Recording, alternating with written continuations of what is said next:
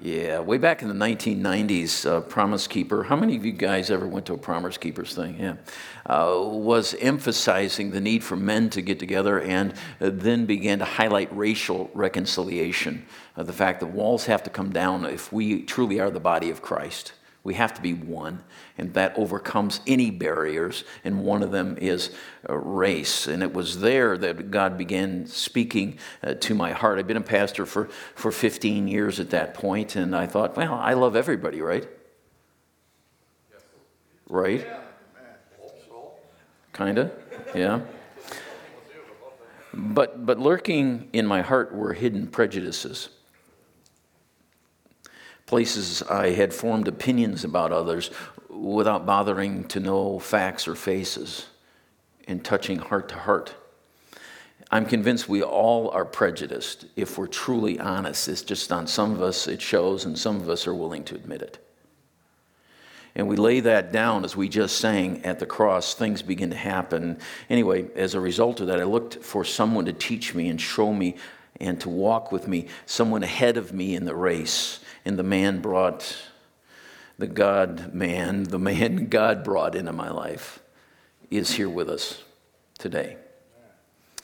The Lord led me to Pastor Isaiah Merriweather more than 25 years ago. We began to meet. We began to pray together regularly. Prayer was the basis of our relationship, and it has been. We shared our life's journeys together, and from that came shared meals. We were in each other's homes. We shared ministry, Good Friday services, block parties, joint worship services, softball games, basketball games, which we usually lost, but we played fairly well. And along with his wife, Betty, who's not able to be with us today, Pastor Isaiah has been pastoring an inner city ministry in the heart of Fort Wayne, Indiana. And that's where we first connected. Haven Missionary Christian Church is just that. It's a haven for broken people who need Jesus. And I have seen Pastor Ike time and time again trust God for everything. And what an example he has been. He's worked full-time in the school ministry to support what God had led him to do. He put up his own money for their meeting place. He has used his own retirement money to subsidize what God is doing there. And this man just is a generous giver. He is a man who walks by faith. He has challenged me time and time again, trusting God just 1 week at a time. So you got a suburban white pastor and an inner city black pastor from the hood, and God knit our hearts together. So 23 years ago, when Cindy and I celebrated our 25th wedding anniversary, way back in 1999, with a vow renewal service, it was Pastor Ike who officiated that. On June 9th, 2018, I was privileged to officiate their 50th wedding anniversary. We have laughed together, we have prayed together, we have served together. I remember one time we were meeting for prayer, and Ike was late, and he's generally never late. And he said he'd been pulled over. I said, why were you pulled over? Are you speeding? He said, no. He said, I'm a black man driving a late model Jeep Cherokee. And that was the reason. He laughed. I was ticked. And so over the years, I've gained great understanding through this man. And he has taught me so much about the love of God for all people. Thank you, my dear brother. In just a moment, Pastor Isaiah will be sharing from God's Word a message called Fight the Good Fight. And I had asked that he come near the end of my ministry just to challenge us in our transition as a church family. And so God has given me a friend. And I'd like us to give a big rise welcome to Pastor Isaiah Merriweather. Pastor Ike, you want to come on up? And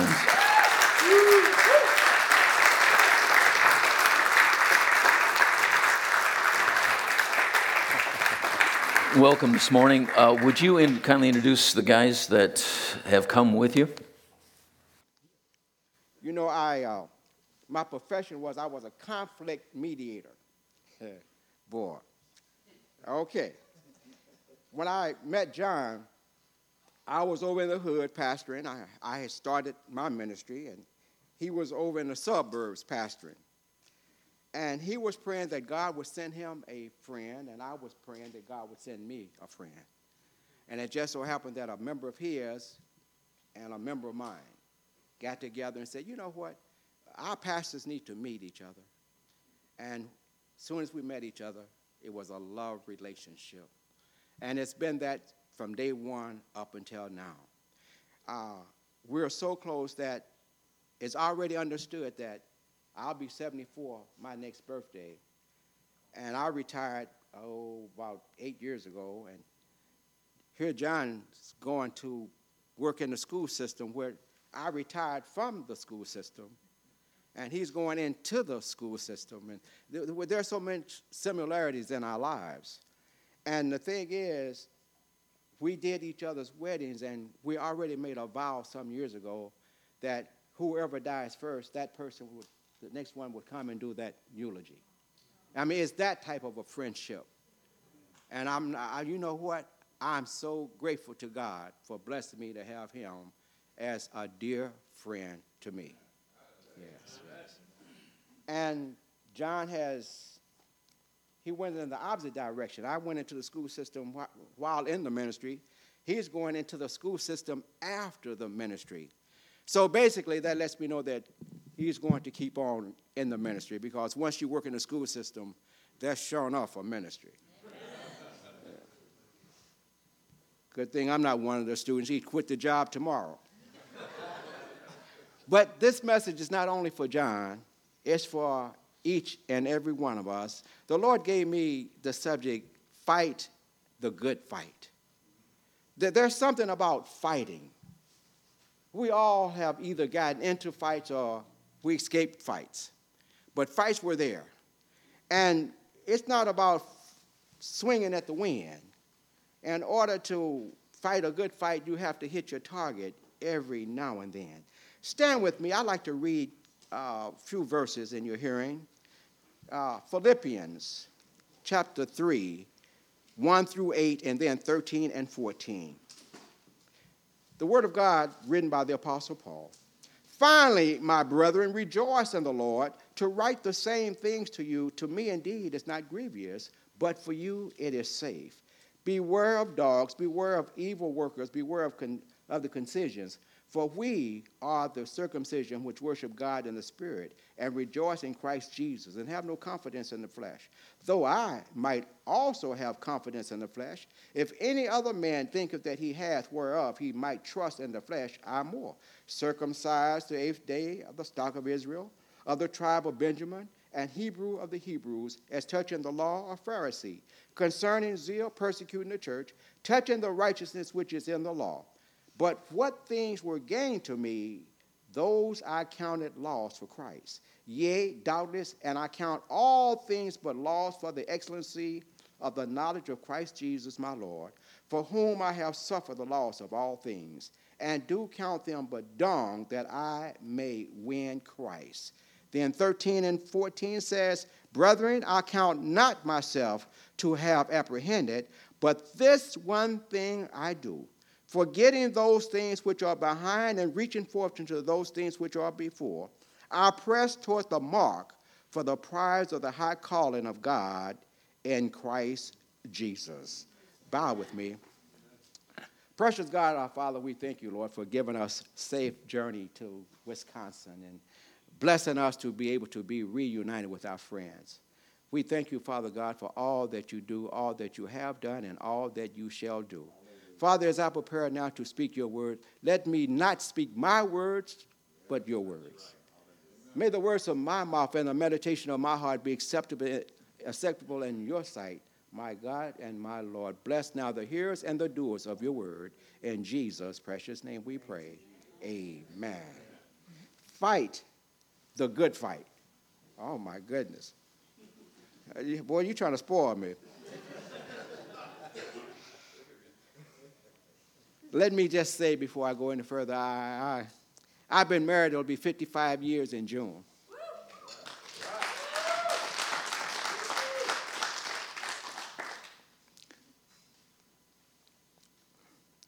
This is the first time I've been away from my wife.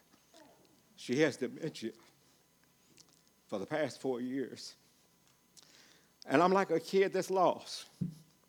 You know, it's something when you love somebody. When you realize that there's somebody that you love, is that God gave that person to you. And then that person becomes a part of you. Only God is the giver of all good and perfect gifts. But in spite of her not being with me, I still today must fight the good fight. See, I said all that to say this. There is no excuse. You see, my wife would not have wanted me to stay home because she wasn't able to make this trip. She expected me because she understands that the calling that God has placed on my life is even greater than our marriage to each other. In order for her to help me as her husband, she got to know that I'm faithful to serving the Lord. And she knows that God called me to do this. It was ordained of God some time ago that I would be here at this particular time to do this particular message for those of you that are here at this particular time. Fight the good fight. Every so often we need to be encouraged. I don't care how good you might be fighting. You might be winning the battle today, but you can be losing it tomorrow. You have to fight the good fight. How long? Till the end. The Apostle Paul here was writing to the people there in Philippi, letting them know that, listen, if any man have a right to boast about his life, he said, I of all people have a right. He said, I was born of the stock of Benjamin, a Pharisee among Pharisees. He says, I was educated by one of the smartest men to ever live, Galileo. He was a philosopher, real smart guy. And the Apostle Paul up under this man. And Paul says, as far as having zeal, he said, I had all kind of zeal, but it was misguided zeal. He says, instead of me being a Christian at one time, he says, I was an anti-Christian. I was the one that was getting the Christians to take them, to put them into the lion's den or into bad situations. He said, but a strange thing happened to me on my way to get some Christians one day. He said, I was knocked off of my high horse. You know, sometimes we can get so heavenly minded we become no earthly good. Paul thought he knew everything, but sometimes we have to take our intellect and put it into faith. And faith is blind stuff that I can't see, stuff that I don't understand. It takes God to give me the understanding. Why am I doing what I'm doing? Me, of all people, I call myself a pool room preacher. Yeah, because that's where I grew up. It was in a pool room at the age of 12 years old. I would shine a pair of shoes and get 25 cents, walk across the street to the pool room and try to gamble with that quarter so that we could have some food on the table. Okay? And you know what? I'm not ashamed of this. I'm proud to say this.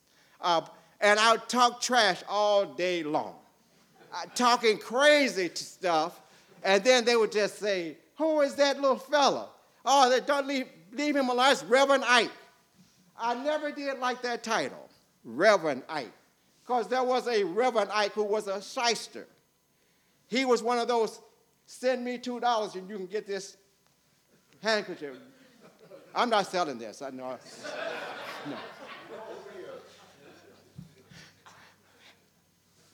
Somebody getting their money together. Put your money away. Fight the good fight. Don't let me lose you all now. So the Apostle Paul, he laid out his pedigree, and he says, I had all kind of zeal, but I was doing the wrong thing. I was fighting the wrong fight.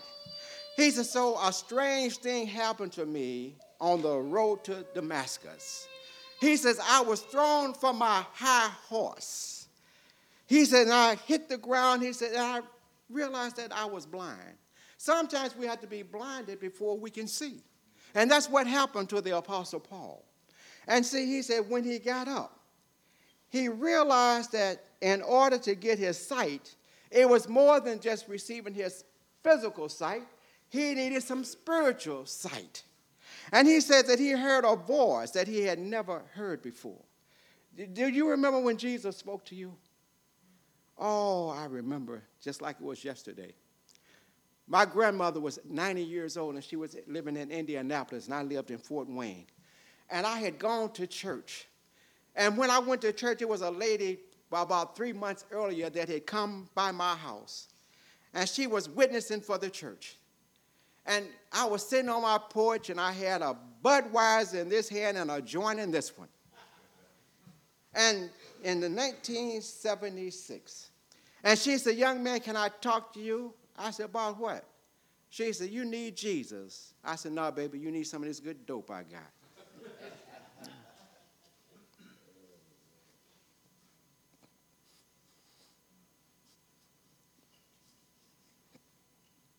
It was about 3 months later, of all churches, the Lord led me to that church. And I saw that lady. And I tried to hide up under the seat. But I couldn't. And after church, I went up to her. I said, "Lady," I said, "I'd like to apologize." She said, "What for?" She had forgot that she tried to witness to me. I said, "You came by and you wanted to share Christ with me." I said, and I remember what I said. I said, I was real brash. I said, and I'd like to apologize. And I said, I'd like to thank you for sharing Jesus with me. I said, today, I want to take you up on that offer. And it was that day that I accepted Jesus. And tears came down my eyes. And before I got saved, you could beat me to death and I wouldn't cry. Because I grew up in that crazy notion, men don't cry. And you know what? We men outnumber women in the mental institutions about 2 to 1. Because a woman will cry and get that mess out of her system. We hold that stuff in our system and crack up. Fight the good fight. Don't just swing at the air. Fight the good fight. And know that Jesus got your back. The Apostle Paul says, of all the teaching, all the knowledge, of all the everything that I ever got, he says, I would gladly give it up. Because he says, I count not myself to have apprehended. In other words, Paul says, I'm on the road right now. I haven't arrived. I'm still traveling. Every day of a Christian's life, we ought to ascribe to be better today than we were yesterday. God bless us to get through yesterday, but he also is preparing us for tomorrow. And listen, I was a student of political science. All I learned in political science was you scratch my back, I'll scratch yours. I learned that in the pool room. No, seriously. I'm really serious. Don't think the government is going to solve your problems, and that's all I got to say about some politics. Yeah. Look to Jesus, the author and finisher of our faith. And you fight the good fight. Stay in the Word. Don't just be hearers of the Word. Don't just read the Bible. Do what the Bible says, and ye shall be saved. Fight the good fight. And then I want to just leave you with this right here. Not only was the Apostle Paul ready to be delivered, here in 2 Timothy, listen, Timothy says this, for I am now ready to be offered, and the time of my departure is at hand. I have fought a good fight. I have finished my course. I have kept the faith. Therefore, there is laid up for me a crown of righteousness, which the Lord, the righteous judge, shall give me at that day. And not to me only, but unto all them also that love his appearing. You know, fight a good fight. Finish your course. Don't just get into church and get upset and leave the church. No. The church isn't something that you leave. The church is something that's in you. You are the church. The outside world is going to judge you. Is going to judge your church by you. They expect everybody, if you invite somebody to the church and you got a nasty attitude, they expect everybody in the church that you attend to be just like you.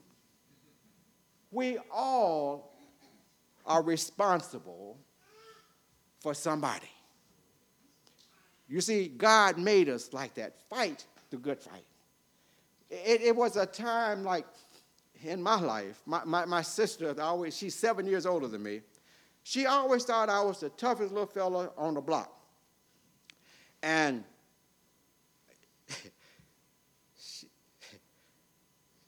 it was this one guy that I really didn't want to tangle with this fella because I didn't think I could handle him. And if I was tough, maybe I was up to 3 guys that I ran with. Maybe I could beat up 1.5 of the 3. But anyway, one day my sister saw me running from this kid from school. And she saw that. She went out and bought me a magic ring. At least that's what she told me. Ring cost about 29 cents, 19 cents. She says, she called me Bubba. Bubba, if you wear this ring, you can whip anybody. I said, oh, okay. I couldn't hardly wait for school to let out. I saw him. I said, come on, we're going to fight today. I got this magic ring. And we got to fighting, and I'm beating him up. All of a sudden, that magic ring broke.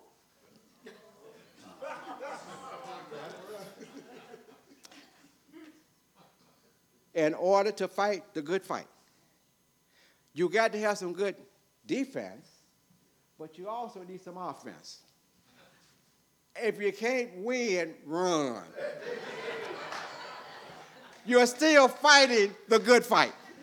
Sometimes we got to run and regroup because the devil don't never stop being the devil. We can't ever afford to stop being a Christian. God didn't promise us that we're going to win the battle every time, but he says, stay in the battle. The Apostle Paul, he was, oh my goodness, he was in jail so many times. He was shipwrecked. He was bit by a snake. They had to put him in a basket and lift him over the walls of the city to keep them from killing him. And he died on house arrest. He fought a good fight. Church, you all have come a long way. The Lord has really, truly blessed you all. Where you all were worshiping was a beautiful facility, and you all did some good things there. Now the Lord has seen fit to bless you all to move over here. But he didn't want you all to come here just for the sake of having an upgrade. It's y'all's job to make sure that you spread the good news. Somebody in this area needs some hope. Somebody in this area was so thrilled and so excited that you all had brought a church in this building that used to be something else. Now, don't let it continue to be having the name of the church, but it's something else other than the church, because you are the church. Fight the good fight. You're not going to always win, but make sure if you lose, run. Get that gold, get that magic ring, and keep on fighting.